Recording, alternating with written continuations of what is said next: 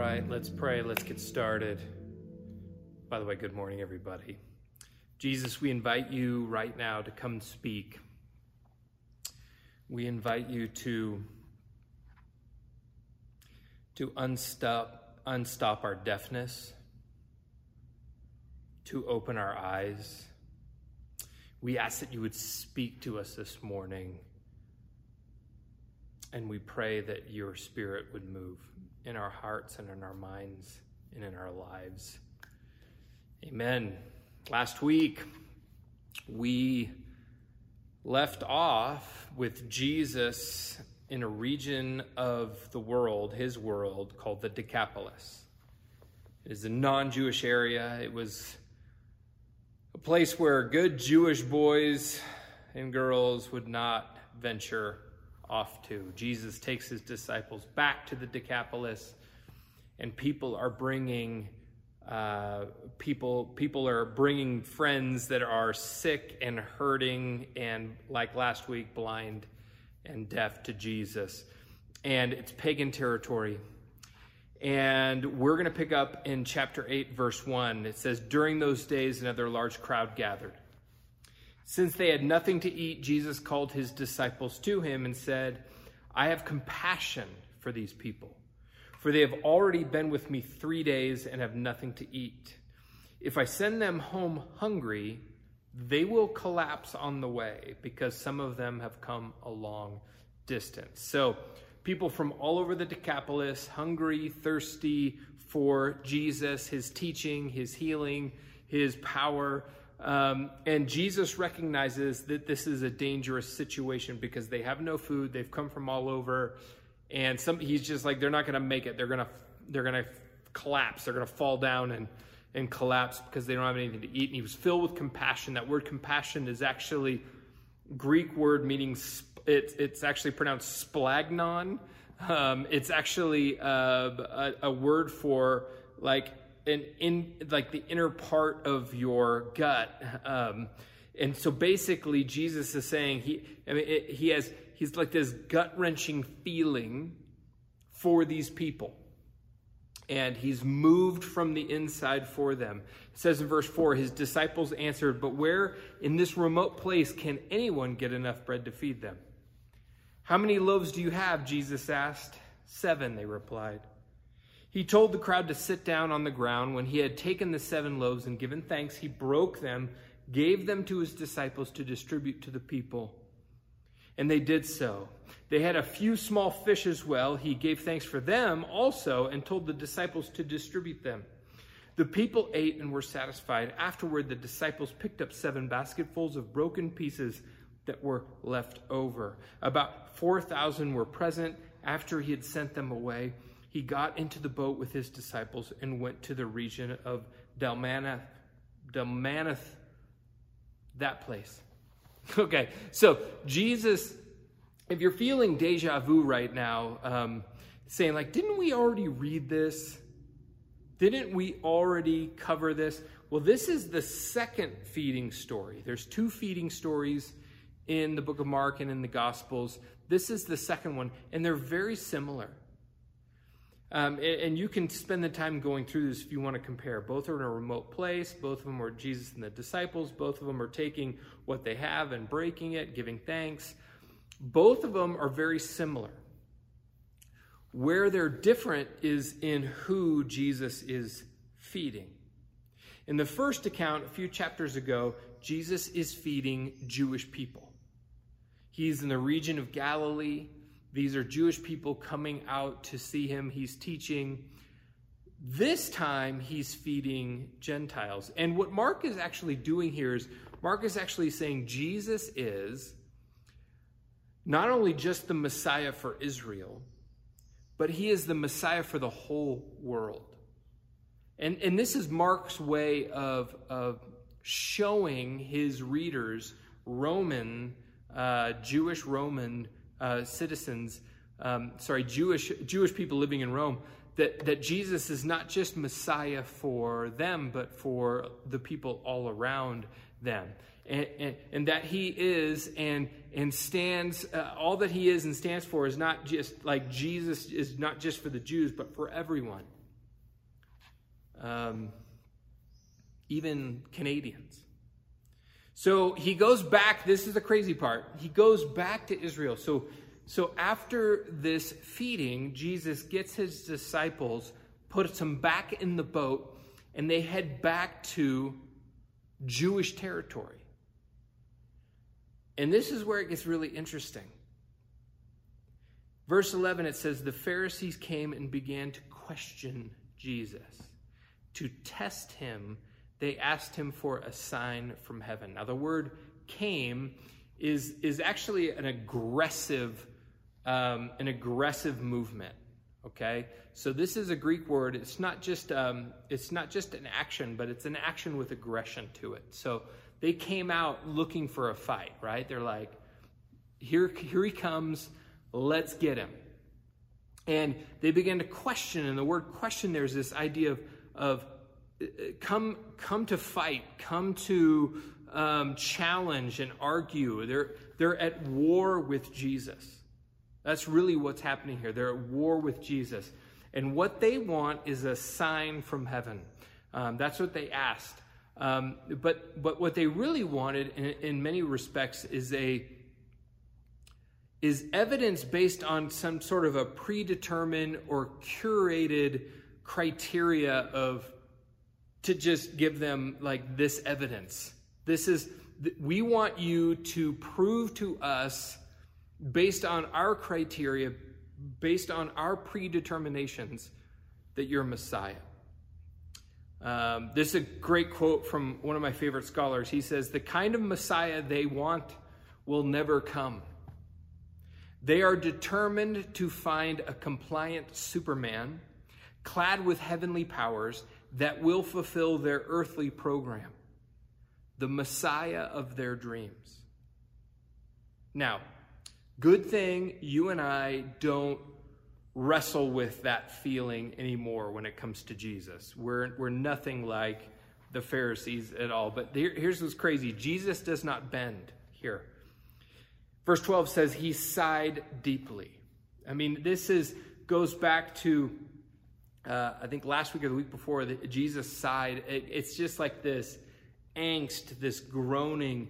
He sighs deeply and says, why does this generation ask for a sign? Truly, I tell you, no sign will be given to it. Then he left them, got back into the boat, and crossed to the other side.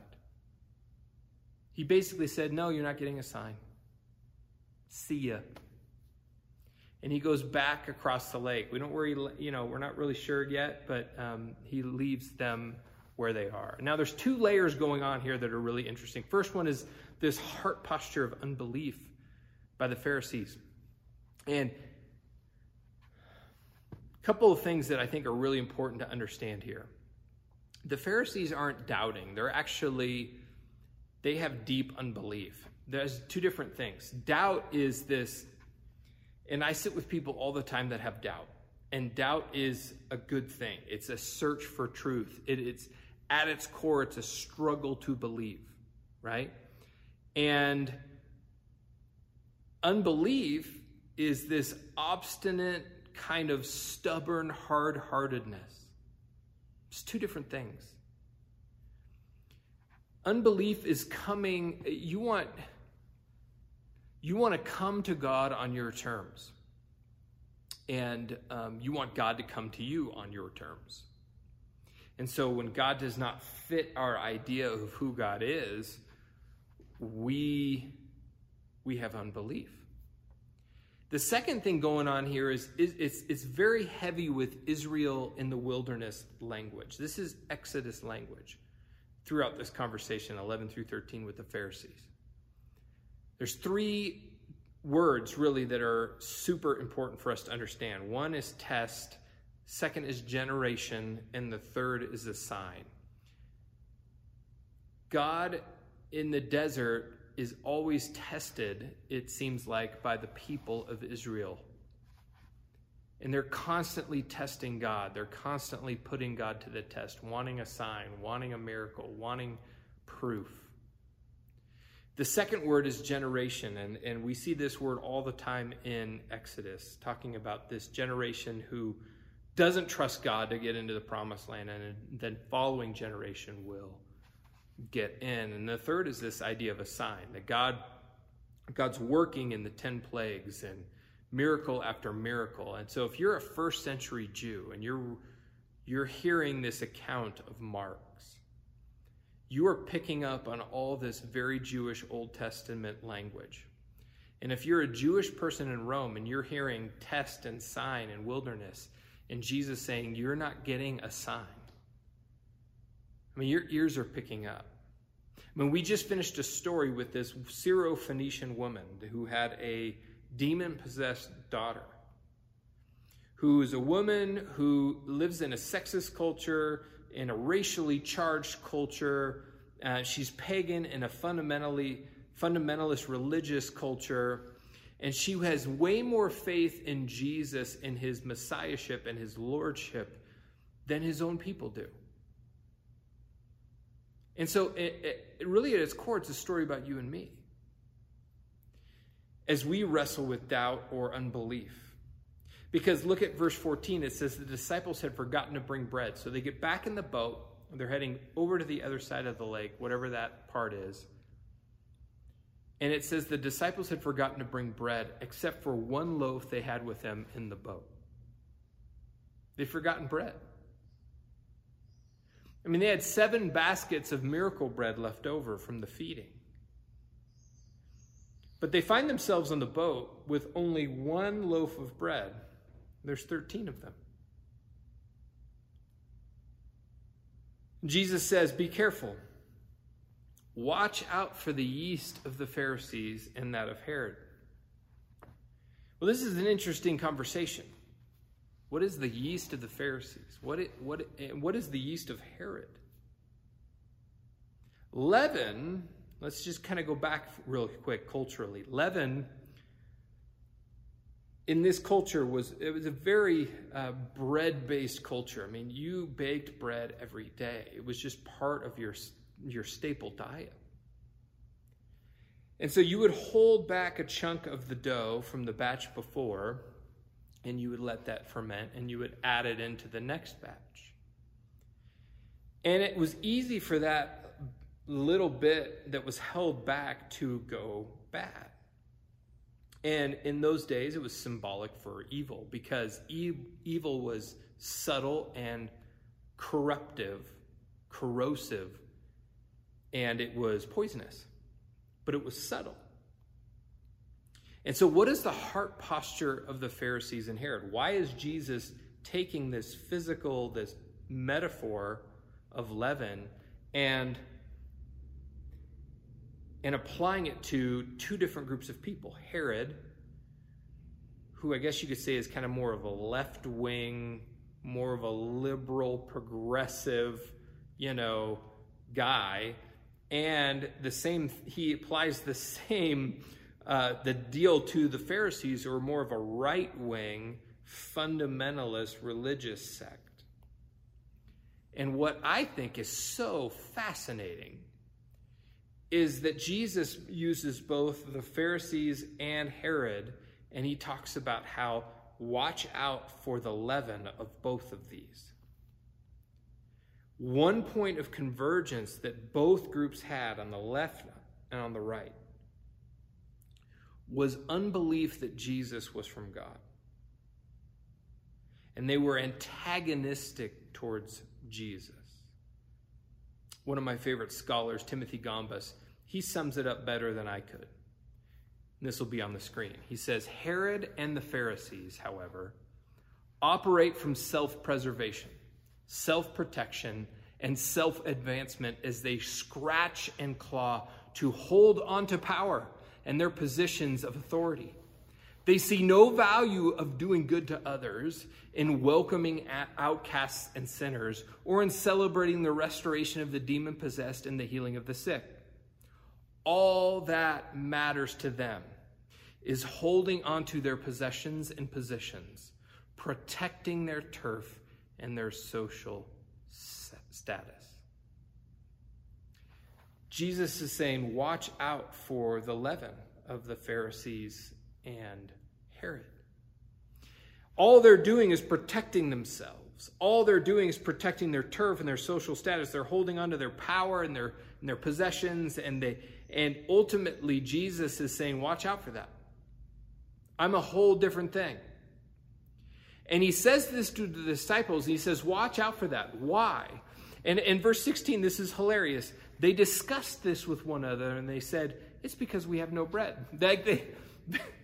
They actually think that it's because they forgot bread that Jesus is kind of climbing all over them. Verse 17, aware of their discussion, Jesus asked them, why are you talking about having no bread? And he starts a series of 7 questions. Do you still not see or understand?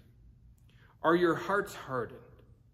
Do you have eyes but fail to see and ears but fail to hear? And don't you remember when I broke the 5 loaves for the 5,000, how many basketfuls of pieces did you pick up? 12, they replied. And when I broke the 7 loaves for the 4,000, how many basketfuls of pieces did you pick up? They answered 7. He said to them, do you still not understand? So he asked them 7 questions, and the reason, there may be a reason for the 7, but the heart posture of this is so important because they don't understand what's actually happened here. That the 12 baskets of leftover signify the 12 tribes of Israel. That there is more than enough, that God is coming to do all that and more for the people of Israel. And at the same time that God has come through Jesus to do all that and more for people outside of Israel. The land of the 7 nations, the other 7 that were not picked by God. And so Jeremiah 5, this is what's so fascinating is Jesus is pulling in all this Old Testament imagery. And Jeremiah 5, listen to this. Listen to these words and see if anything sounds familiar. Hear this, you foolish and senseless people, who have eyes but do not see, who have ears but do not hear. Should you not fear me, declares the Lord? Should you not tremble in my presence? I made the sand a boundary for the sea, an everlasting barrier it cannot cross. The waves may roll, but they cannot prevail. They may roar, but they cannot cross it. But these people have stubborn and rebellious hearts. They have turned aside and gone away. They do not say to themselves, let us fear the Lord our God, who gives autumn and spring rains in season, who assures us of regular weeks of harvest. Jesus is saying, listen, guys, you are like Israel in the wilderness. Miracle after miracle, but you still don't believe. You still don't get it. You still don't have eyes to see and ears to hear. I fed people for a second time. And now you're sitting in a boat, and there's 13 of us, and we have 1 loaf, and you are wondering where your next meal is coming from. Don't you trust me? Jesus is frustrated here. Not because he's a jerk or he's rude, but the disciples are missing something that is crucial and vital. And it's vital for us. It's really vital for us, for you and I. When we worry about the stuff of life. When we're frustrated and anxious about things that we just don't trust. When we worry, we do not trust. We do not think that we're loved. We do not think that God is actually for us.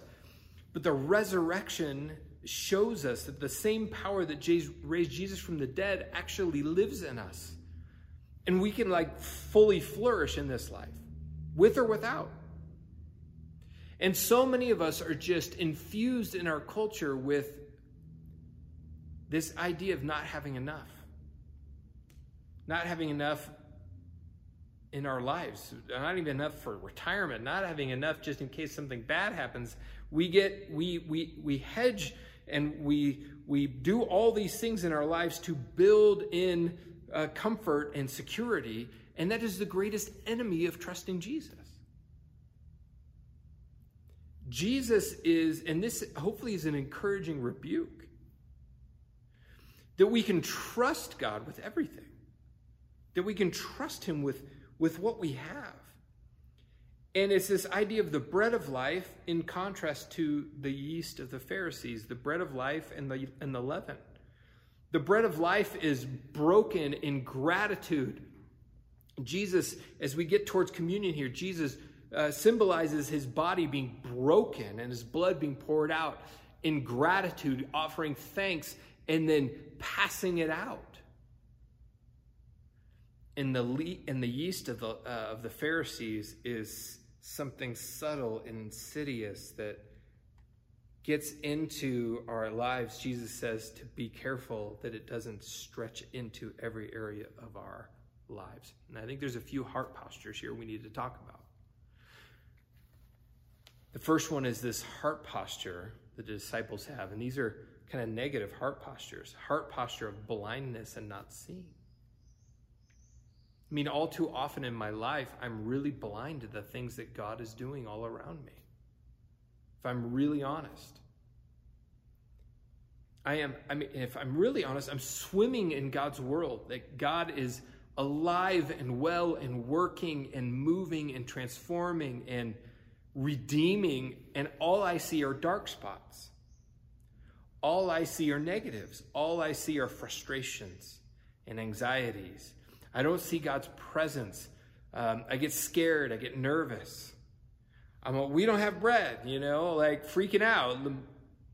And so what I'm seeing in my own heart is this heart posture of blindness and not seeing. And what I need to do is begin to start to look for God in the miraculous, but also in the mundane. See, what's interesting about these two stories of feeding is they're basic things. Bread. Staple diet.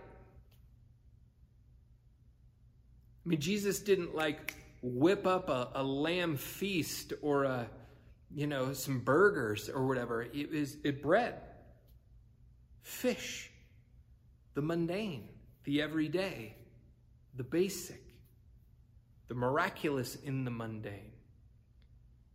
And what I don't see so often is that God moves in the everyday. But there's fingerprints of God all over. My encouragement for you this week is look for the fingerprints of God all over your regular life. Second heart posture of the disciples is this heart posture of deafness and not hearing. You and I live in the noisiest, most overstimulated time in the history of the world, of the history of humanity. We're always going somewhere, always listening to something, always reading something, always distracted.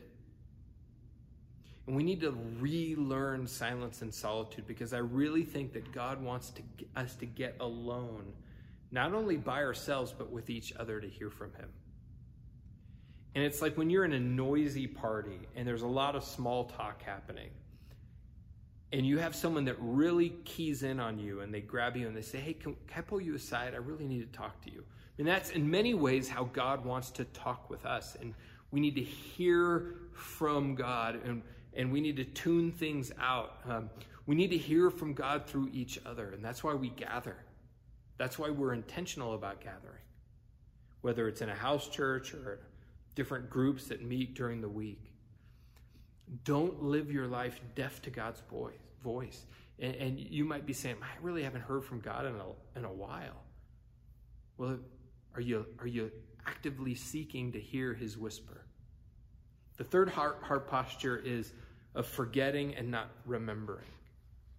He's always telling his disciples, remember, remember, remember. All through the Old Testament, God's saying, remember, remember, remember. Don't you remember the 12 baskets? Don't you remember the 7 baskets? So many times in my life, I forget God's faithfulness in my life. The ways that he worked and the ways that he moved and the ways that he challenged me and pulled me through moments of heavy faith.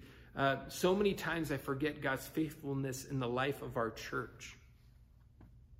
And how God over and over again has done things to bring us together and to carry us through gently, and sometimes in a rebuke for us. This coming week, may you remember God's faithfulness in your past and trust in his faithfulness in the future. The fourth heart posture, negative heart posture, is a heart posture of questioning, not asking. Now, there's a difference between questions and questioning. God is not afraid of your questions. This church is not afraid of your questions. Some of you, I just want to be honest, you get really nervous when people start questioning their faith and you feel like you're the last hope and you've got to apologetics them and point to scripture. No, you don't need to do that. Just listen. People are asking questions right now about Jesus, about following Jesus right now, and they're honest, great questions. And we don't need to be freaking out about it. In fact, there's a command in Scripture that says, be merciful to those who doubt. Be merciful. Doubt is the search for truth. There's a difference between that and demanding that God meet you on your terms. That's questioning. Questions are good. The fifth and last heart posture is this. A heart posture of entitlement and not gratitude. Entitlement is all over our worldview. We live in a country and in a society in the West that is individualistic, consumeristic, and entitled. We are bombarded with phrases in our advertising about you and I deserving something. Jesus takes a handful of basic, mundane food items, breaks them, is grateful for them, gives thanks to God for them, and he takes the bread and the fish, breaks them, thanks God, and then passes it out. And that's a template for us.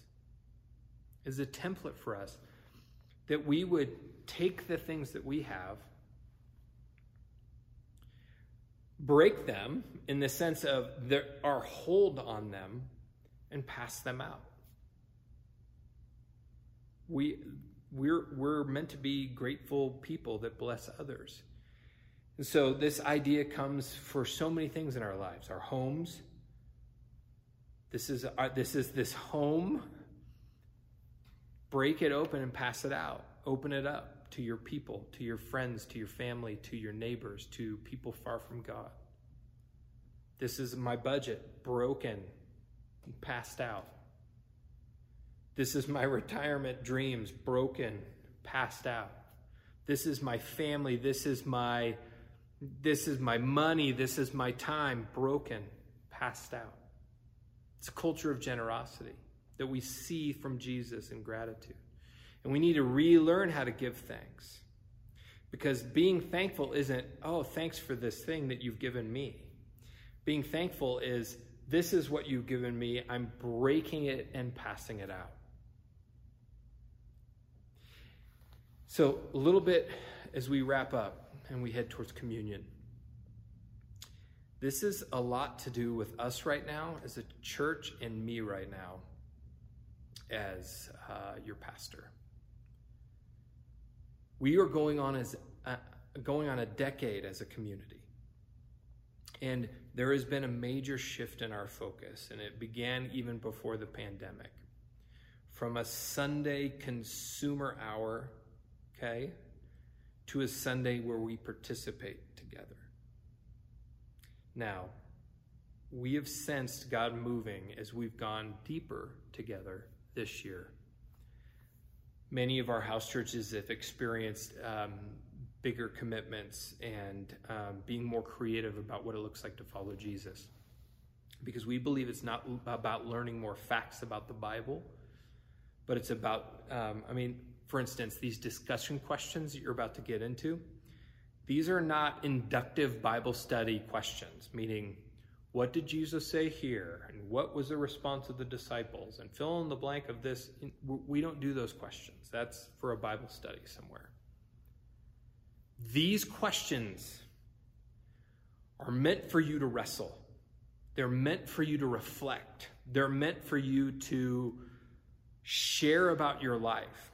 Not just the victories, not just about the things that you've got right, but the things that you've got wrong. And my question, my challenge for you, church, is to actually push into it. To be vulnerable with each other, just to say, you know what, I feel like I've got this wrong, or I have not done this right, or I've got this issue in my life that's frustrating and that I can't overcome. It's not about keeping your life predictable and manageable. That's not what following Jesus is. And so predictable, manageable answers is not what I think the goal of these questions are. And some of you, to be honest with you, you don't like that, and that's fine. You kind of wish we would go back to Sundays that are more manageable and predictable. But we're not going to. We're just not. And there's a lot I want to say about that, and we're going to talk about that even a little bit more next week. But I feel like we're in this moment, a liminal space. And I'll define that a little bit more next week, but it's a time of in-between. And most transformation happens in in-between times. Now, I'm not talking about change, I'm talking about transformation. Change is something like, well, I changed the schedule, I changed the tire, I changed this thing from this to this to make my life work better. I'm not talking about change. I'm talking about transformation. The people of Israel between Egypt and the Promised Land were transformed. And it took time, and it was frustrating, and they sensed a wandering and a lostness, but God was transforming them. And I believe that God is doing the same thing for us right now. God is testing us. God is transforming us. God is doing something in me and in you as a church for the future. And Jesus is asking me, and he's asking us, do you trust me? Do you trust me? Will you trust me that there's something better coming in the future? And so the invitation for you and I is to trust, and to trust together. And next week, we're having our all-church gathering here at Fellowship out in the picnic area. And we're going to talk a little bit about this, because this is the hinge moment of the book of Mark. This next week begins a huge shift. Jesus has been talking about what the kingdom of God looks like. He's been showing them what it looks like. He's been beckoning them to be involved in it. Next week, we switch gears. Jesus asks them, who do you say I am? And then he talks about what it looks like to follow him. And following Jesus is about transformation. It's about this liminal space. And so today, as we wrap up, this story has been a story about a meal. And every time we share a meal together, that food is a sign that God is love and that he is presence in our life. So the Lord's Supper, the Eucharist, the Eucharisto, as it says, the bread and this is the sign, this is the center of our worship of God. This is the center of it, the bread and the cup. The center of our worship of God is not a sermon, it's not songs, it is the bread and the cup, it is the table together. Every time we eat and drink, okay? The body and blood of Jesus, every time we do that, it is evidence of the miraculous and the mundane. The bread, basic. The wine, basic. It is proof of Jesus' love for us. It is proof of his power over us, and it is proof of his presence with us. And so this morning, in your house church, I want you to take the bread. I want you to break it. I want you to give thanks. And I want you to pass it. I want you to pass it. And I want you to remember that it's also your life involved here of giving thanks, breaking it, and passing it. And then I want you to take the cup. the blood of Jesus. And I want you to thank God. I want you to thank Jesus for his sacrifice, for his love, for his forgiveness, for his pulling us into the mission of the kingdom together. And I want you to pass this cup and drink. Church, I love you. Okay? We're on a journey together. And I can't wait for what God is going to do.